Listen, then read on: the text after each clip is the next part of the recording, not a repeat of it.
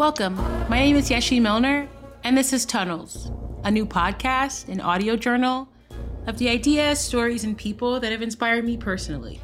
You may know me as the founder and executive director of Data for Black Lives, a movement of scientists and activists working to make data a tool for social change instead of a weapon of political oppression.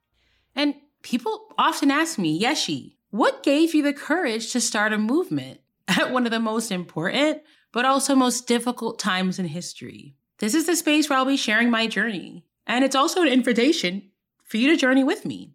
Truly, I pray that this podcast and space can provide encouragement, inspiration, hope, joy, so that you too can press forward in a time where we must recognize that we're the ones we've been waiting for. For more than half of my life, I've been a part of a movement of some kind. And for some reason, I have always found an affinity to those spaces that were not necessarily mainstream. As a child, I had a keen and deep understanding of the suffering of all beings and a desire to find a way to solve the suffering for them. I say beings because for me, it started with animals. I grew up vegan due to the Rastafarianism that my family practiced, which I promise I'll go into much more in depth in another post. I always felt different, but never really special for being vegan, although I do have so much gratitude at my mom's choice to raise us this way. And even though I hated being different and bringing tofu sandwiches instead of burgers like other kids had at their school lunches, I understood the part of Rastafarianism that protected the rights of all sentient beings. When I first encountered the radical animal rights movement at 13, the images of industrial chicken farms and emaciated cows living in filth on dairy farms frightened me. But there was a call to action behind it that energized me. I didn't think I could shut down any of those factory farms, which, due to a really cool map and search feature on PETA's site at that time, you could figure out exactly where they were. And I was one of the perhaps few middle schoolers who would go on that same site and order PETA pamphlets, PETA meaning People for the Ethical Treatment of Animals, and pass them out in my school's cafeteria. But I believe that if I got one kid to stop eating meat, or most importantly, to think differently about it and where that meat came from, then I would be making a difference. As I got older, my connection between suffering and its root causes of injustice also grew. And I had so many experiences that further confirmed that connection and inspired me to take action. At that very same middle school, years before in 6th grade, I experienced my first suspension. And this wasn't for fighting or anything crazy and not for passing out any kind of pamphlets, but because I talked out of turn during a lesson on floppy disk in my computer class. This was a time of zero tolerance policies and exclusionary disciplinary approaches to discipline. So literally they had a room in my school that was set up like a prison. The walls covered with posters about morality and pride with words like wisdom and character, but sitting in the chairs, hunched over, depressed, dejected, were middle schoolers. A symbol of the contradiction that was at work in a place like that. I don't regret getting suspended. I don't remember any of the shame that they tried to drill into us during those 3 days, where we ate lunch at a different time than our classmates and had to go in line to the bathroom and without talking. Very carceral. But what saddened me and depressed me the most was how behind I was in school. It felt like when I was in that classroom for 3 days, the world passed by. And it took a while for me to get caught up on my lesson. I never wanted to go back there.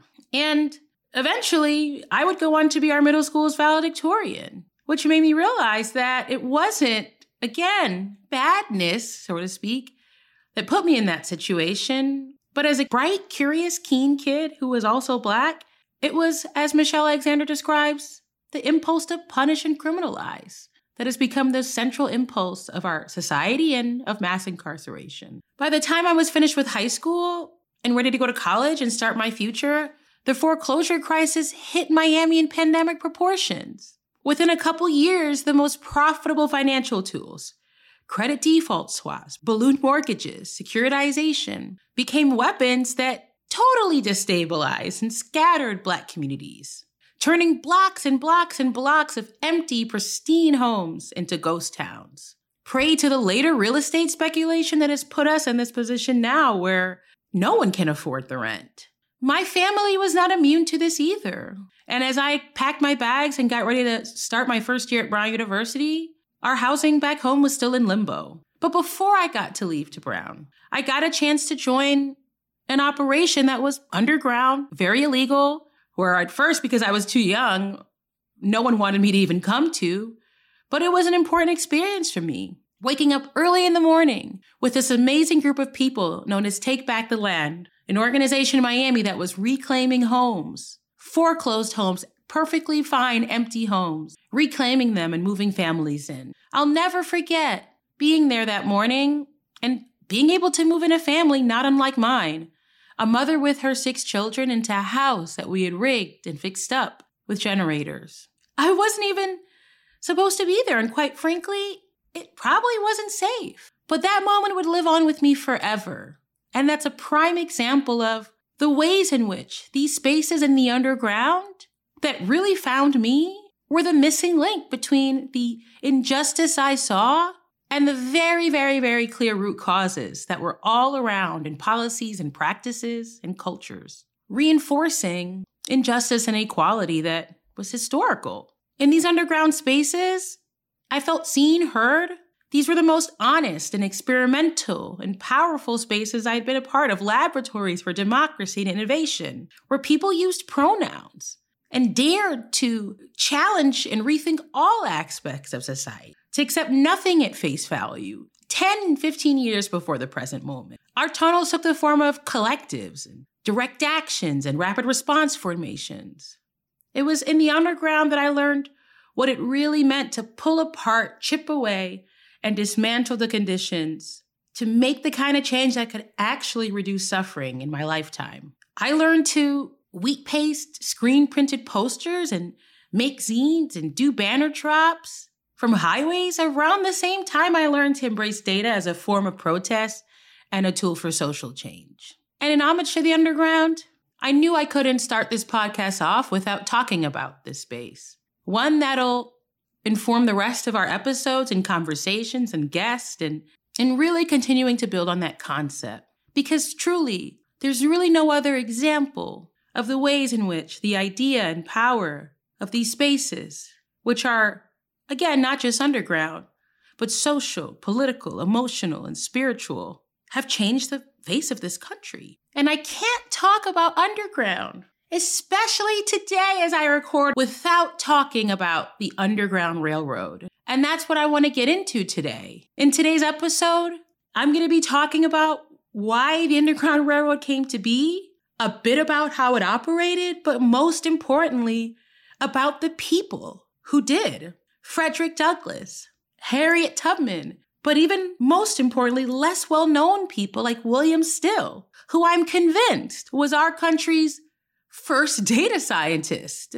It was due to his record keeping and data collection that we're able to have such comprehensive records of what happened then, and most importantly, thousands of enslaved African people were able to find their families and be reconnected once slavery was emancipated. On this day, 157 years ago, the proclamation was given that in Texas, the very last state to uphold slavery, all slaves would be free. This was 3 years after the Emancipation Proclamation was issued, 3 years since the ratification of the Constitution with the 13th Amendment, which, as we know, left a loophole for the last and most recent permutation of slavery, which is the for-profit prison industry. But at that moment, in 1865, there were still 250,000 enslaved people in Texas. But they joined the jubilees that had happened all over the country over years, as freedom was a process. All of these dates converged around Juneteenth, which, due to the advocacy of so many folks, today is now widely celebrated as a federal holiday. So I hope that if you're listening to this today, you have the day off where you live and at your workplace. But what we celebrate on Juneteenth are not those who were in power and who used emancipation as a political tool, but we celebrate the enslaved Africans themselves, who well before those dates took their freedom, grabbed it, and didn't let it go. The heroes of today, back then, were the thieves, fugitives, and criminals. This episode is by no means meant to be a comprehensive study of the Underground Railroad. I encourage folks to get into the show notes and read the books that I recommend and do some digging locally where you live as well in your families if you are descendant of slaves. But I will be coming back to this theme of underground and of the examples and stories in future episodes. But I've committed myself to understanding and learning about the Underground Railroad as much as I can and its operation, because I want to understand what it took to topple a system then and what it'll take now. From my understanding, the Underground Railroad was a hybrid movement, one with direct legal action, which was legal through policy change, advocacy, but the other was through direct action that was illegal, the operations necessary to transport people to slavery and keep them free. I learned that the Underground Railroad was loosely governed and truly decentralized, exactly what we are aiming for today as we develop blockchain technologies and as we strive to build the first decentralized autonomous organizations. To quote one historian, in practice, the underground was a model of democracy in action, operating in most areas with a minimum of central direction and a maximum of grassroots involvement, with only one strategic goal: to provide aid to any fugitive slave who asked for it. While the forwarding of fugitives was the central purpose of the underground, it also incorporated a broader infrastructure of itinerant preachers, teamsters, and peddlers who carried messages for the underground into the South, slaves who themselves never fled, but provided key information regarding escape routes to those who did, sailors and ship stewards who concealed runaways on their vessels, lawyers who were willing to defend fugitives, and those who were accused of harboring them, businessmen who provided needed funds, as well as an even wider pool of family members, friends, and fellow parishioners who, although they might never engage personally in any illegal activity, protected those who did and made it possible for them to continue their work. The Underground Railroad was widespread, intricate, with routes that spanned the eastern seaboard and the country. But mainly, it was one anchored by networks of deeply committed and dedicated people. The Underground Railroad was a response to extreme oppression. People ask, why was the Underground Railroad needed? Oh, the response is automatically, just because of slavery.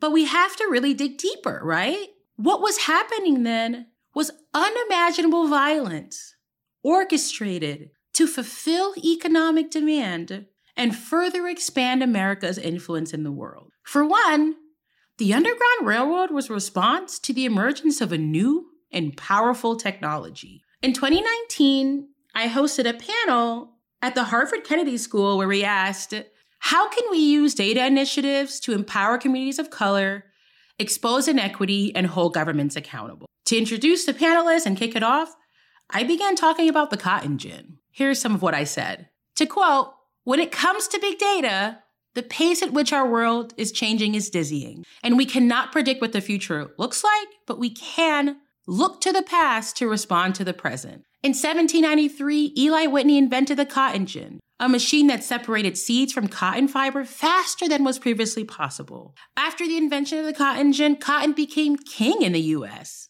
By the 1850s, the United States produced 800 million pounds of cotton annually, the vast majority of cotton consumed worldwide. Today, the cotton gin is touted as a game-changing social and economic invention. What is omitted from historical memory is the extraordinary positive impact the cotton gin had on maintaining and growing the transatlantic slave trade. For Black folks in the U.S., the cotton gin meant the expansion of a system so cruel and so violent that even today, over 150 years after the abolition of slavery, its legacy is felt, seen, and heard in Black communities across the country and even in institutions like this one. In that case, I was at Harvard, so I was referring to Harvard. But we must learn from the cotton gin that no technology is neutral, because for too long, data has been weaponized against Black communities. But against this history, we have examples of the ways in which people are using technology as an instrument of positive change. But between 1790 and 1830, the demand for cotton created by the cotton gin, grew the number of enslaved people by 200%. The second and most really important condition to create the response of the Underground Railroad was the existence of something that the historians call the reverse Underground Railroad, which at first confused me, but when you think about it, not only do these networks and systems represent and precede human trafficking networks of today, but this was what was depicted by famous movies like 12 Years a Slave. And I quote, "In the August of 1825, Cornelius Sinclair, a 10-year-old free black boy living in Philadelphia, was snatched off the street and put on a ship with 4 other kidnapped boys, ranging in age from about 8 to 14. The 5 boys were imprisoned for some time in a house along the Maryland-Delaware border, then made to walk on foot to the Deep South, where they became enslaved for labor purposes." This is a quote from the book Stolen: 5 Free Boys Kidnapped into Slavery and in Their Astonishing Odyssey Home by historian Dr. Richard Bell. Bell talks about the existence of secret, nefarious, dangerous, but perfectly legal kidnapping networks that span the country, but that really focused on places like Philadelphia and also New York City. Little documentation is found on the reverse Underground Railroad, and those involved, bribes, corruption, and apathy protected the operatives, with police turning a blind eye to their activities and white people showing indifference. To go to a New York example, as I mentioned, in The Kidnapping Club by historian Jonathan Wells, he describes the ways in which in 1833, Black children began to vanish from the streets of New York City. The Constitution's Fugitive Slave Clause, this is predating the Fugitive Slaves Act, required anyone to return anyone fleeing to bondage to their enslavers.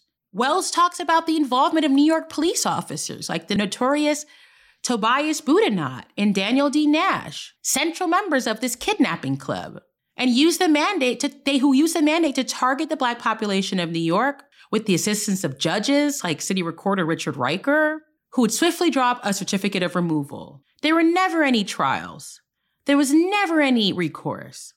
But thankfully, to the activism of David Ruggles, one of the forefathers of the Underground Railroad movement, he was able to bring these efforts to light, as much as even knocking on the door of people in Brooklyn who was told to have slaves still, and liberating them. What these examples show is that whether you were enslaved or you were free, living in so-called free states, to be Black was a fragile and a precarious existence in this time. And that without the existence of things like the Underground Railroad to liberate people, sometimes again and again and again, people who had been stolen or people who had been born into slavery, we probably would have slavery, or at least this form of it, to this day. And today, authors like Colson Whitehead, I love the book, one of my favorite books, sketches a vivid image of the operations of the Underground Railroad, which has now also become a TV series.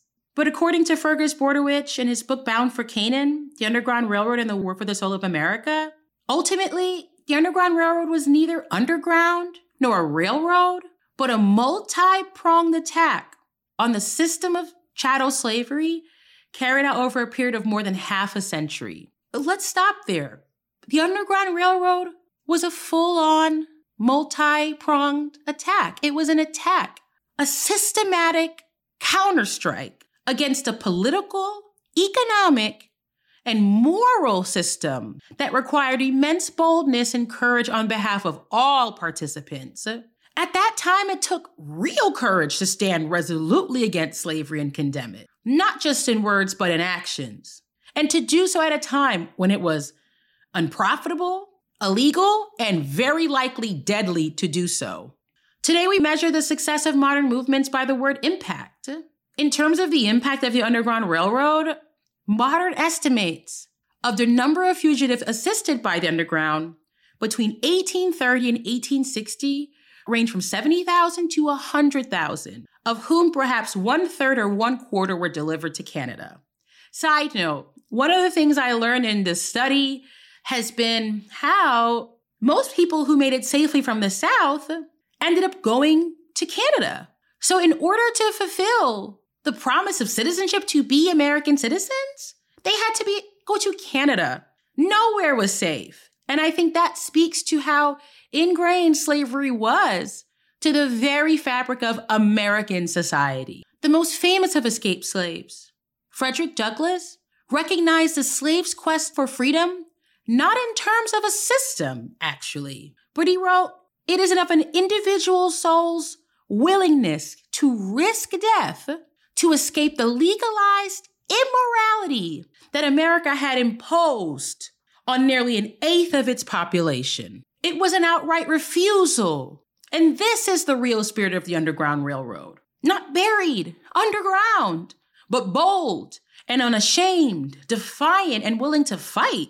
While the historical focus has been on the role of white abolitionists as the conductors and the orchestrators of the Underground Railroad, Black abolitionists played a crucial, central, and singular and particular role. Slavery would never have ended if it was not for the full leadership of Black people at all levels. We would know nothing as close to what we know about the Underground Railroad if it was not for William Still, considered the father of the movement.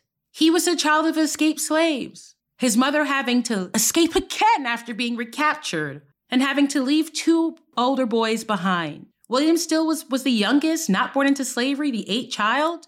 He became a successful businessman, an abolitionist, and the secretary of the Vigilance Society, an important intake organization for folks who were fugitives and on the run. William Still was also one of our first data scientists. And this is an excerpt from one of his books, The Underground Railroad, published in 1872, where he makes an incredible discovery as he was interviewing someone who had just made it to freedom. On one summer day in 1850, as I was busily engaged in mailing the weekly issue of the Pennsylvania Freeman, two colored men entered the office. One of them was a resident of Philadelphia and well known to me. The other I had never seen. My acquaintance introduced a stranger as coming from the South, and with the added remark, he will tell his own story. I paused, and the stranger began in a very deliberate manner, saying, "I'm from Alabama. I have come in search of my people. I and my little brother were kidnapped about 40 years ago, and I thought by coming to Philadelphia and having notices written and read in the colored churches, old people would remember it, and I could find my mother and I could find my people." After going on with his story for a few minutes in this way, I became fully satisfied that if his history were as he had given it thus far, I could save valuable time by asking a few questions. I therefore asked, "Where were you kidnapped from?" "I don't know," he responded. "Do you know the name of the place?" "No." "Do you know the name of any town, river, neighborhood, or state?" "No, I don't." "What was your name?" "Peter." "What was your little brother's name?" "Levin." "What was the names of your mother and father?" "Mother's name was Sydney, and father's name was Levin." "Do you remember the name of any other person?" "I know the name of a white man." By this time, I was simply thunderstruck, so to speak. I had to summon all my powers of control in the presence of the stranger. So fully was I convinced by this time that he was one of my long-lost brothers. I scarcely knew what to do for a little time, but by and by I dismissed the pilot, saying that I would look further into the case after I got done with my mailing and would take care of the stranger overnight. This was satisfactory to the pilot, but hardly so the stranger, till he was advised by his friend that it would be all right. William Still goes on to talk about revealing to his brother, who at that point was 50 years old, that they were related, that he was their long-lost brother, and that they had the very same mother, and it was their mother who had escaped and could not take them and had left them with the grandmother, but that they were alive. The next day, he was taken to my mother's home in New Jersey and fully recognized by her, not a shadow of a doubt appearing as to his identity, for he was her very image. Allow me to remark just here, William Still writes, it was this heart-rending history connected with my own family that first prompted me to undertake to keep records of the Underground Railroad. Thousands of escapes, harrowing separations, dreadful longings, gropings after lost parents, brothers, sisters, and identities seems to be ever pressing on my mind. While I knew the danger of keeping strict records, and while I did not even dream that in my day slavery would be blotted out, or that time would come when I could ever publish these records. It used to afford me great satisfaction to take them down fresh from the lips of fugitives on the way to freedom, and to preserve them as they had been given. But thank God, the end of slavery came ere we looked for it, and the records are no longer preserved in secret, nor is their presence a source of danger. William Still never expected that the records would be seen by the light of day. He expected them to serve a strictly private nature. But what it did was change everything. At this time, record keeping of slaves at all were unheard of, much less their escape. In my Abolish Big Data talks, I talk about the history of record keeping at that time, which was used to maintain power and control and to reduce the humanity of enslaved Black people to less than animals. A sentiment that was codified in the Electoral College with things like the 3/5 Compromise. But William Still dared to collect data, qualitative and quantitative, hundreds and hundreds and hundreds of detailed records. And it's what he did with the data that was important. He knew that having this kind of information in the wrong hands could have meant the return to slavery of 800 people and could have led to the death and arrest of thousands nationwide. He kept these records and protected them, cherished them, because he knew that without this data, people would remain disconnected from their families forever, and that this data was the information that was needed to continue the resolve to fight. Boldness, defiance, courage.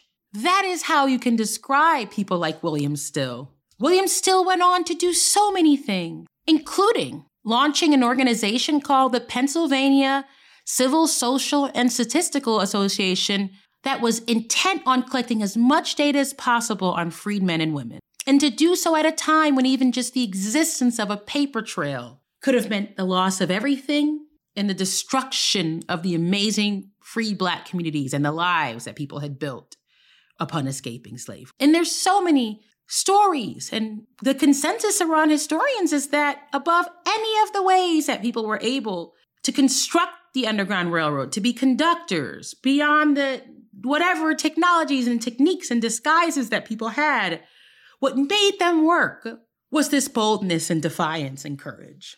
Scholars write about this, but the first-person stories of those who actually did it are the most powerful. General Harriet Tubman was considered as one of the operators of the long-distance tentacles of the ever-expanding railroad, Underground Railroad, traveling repeatedly into slave states to pluck away slaves from the belly of the beast. There was John Parker, the Black foundry owner, Elijah Anderson, the Indiana ironmonger. There were the white men like Seth Conklin, Calvin Fairbank, the gun-toting John Fairfield, who impersonated a slave trader. But there was no one like this incredibly single-minded, mystical, and diminutive woman, she was barely 5 feet tall, who defied every antebellum notion of what women were supposed to be. More than any other participant, her story would shape the legend and the myth of the Underground Railroad. She became a metaphor of the entire Underground. With superhuman intelligence, uniquely brilliant work that evolved into a template for an entire diverse system. But she was liberated all her life and kept no records of her many expeditions into Maryland, and no clear memory of their sequence or dates. But she is survived by the memories and impressions of others. Yes, people traveled to freedom by trains, boats, cars, but mainly by faith. And it was faith that made it all possible. It was faith that took the most precarious and logistically impossible plans and made them a success. Harriet Tubman was known to have flutterings, as she would call them, that would help her identify when danger was near and could help her see the future. I wonder, in her flutterings, if she saw us today, 157 years later, celebrating the emancipation of slavery. But I know that when she became free, she knew that no one was truly free unless we were all free. And that is why she went back and did 19 more trips, bringing hundreds of people to freedom. To bring us back to today and to wrap up, today's June 19th, 4:01 p.m., and yesterday, Saturday, June 18th, workers at the Apple Store in Towson, Maryland, voted 65-33 to become the first Apple Store ever to unionize. These were Black workers in Maryland, which we have talked a lot about today, which clearly was and continues to be an important battleground for slavery. In this age, for the slavery that is the result of the concentration of power and data and technology into the hands of a very few. These workers organized and persisted even after intimidation, harassment, and misinformation. They won. Apple sent in Deidre O'Brien, their senior vice president of retail. I believe she's the vice president now. She'd been at Apple for 30 years. They sent her in to do the union busting work. She walked around the store, taking pictures and intimidating workers just trying to do their job of making Apple the most profitable brick and mortars that we have today, driving sales at $5,500 per square foot, as they like to tout. The union busters asked them, why would you want to join a union where Black people weren't even allowed? Indicating that the union that they've been working with was racist and totally erasing the fact that it was them, the Black workers and the workers themselves, who led this effort. No one came in and did this. Deidre O'Brien did a message for all of the workers in that store where she said, we don't want another company to get between us. Don't unionize. That sounds a lot like the kind of things they told slaves that were trying to escape. To close, I want to go back to the original story about me being suspended and in middle school and things that were happening in Miami when I left. And thank God I never went back to indoor suspension. I never again had to sit in that drab room, never missed out on classes again. But because I never went back, I did go back. And through my work later on to end the school-to-prison pipeline and to address the womb-to-prison pipeline and what folks in Minneapolis in 2019 called the cradle-to-prison algorithm, I've been going back and back and back as forth ever since. Through my work at Data for Black Lives, making as many trips as needed to free people from the brutal hands of slavery in its current technological form. Central to the Underground Railroad was this idea of returning. It was considered a railroad because it was a loop. And everybody, for the most part, who became free went back for others in some way. And today I ask you, will you go back with me? Will you go back with me to liberate and free those and bring them to where we're at now? Thank you so much for tuning in. God bless you and keep you. I look forward to talking to everyone again next week. Have a wonderful week, everyone. Thank you.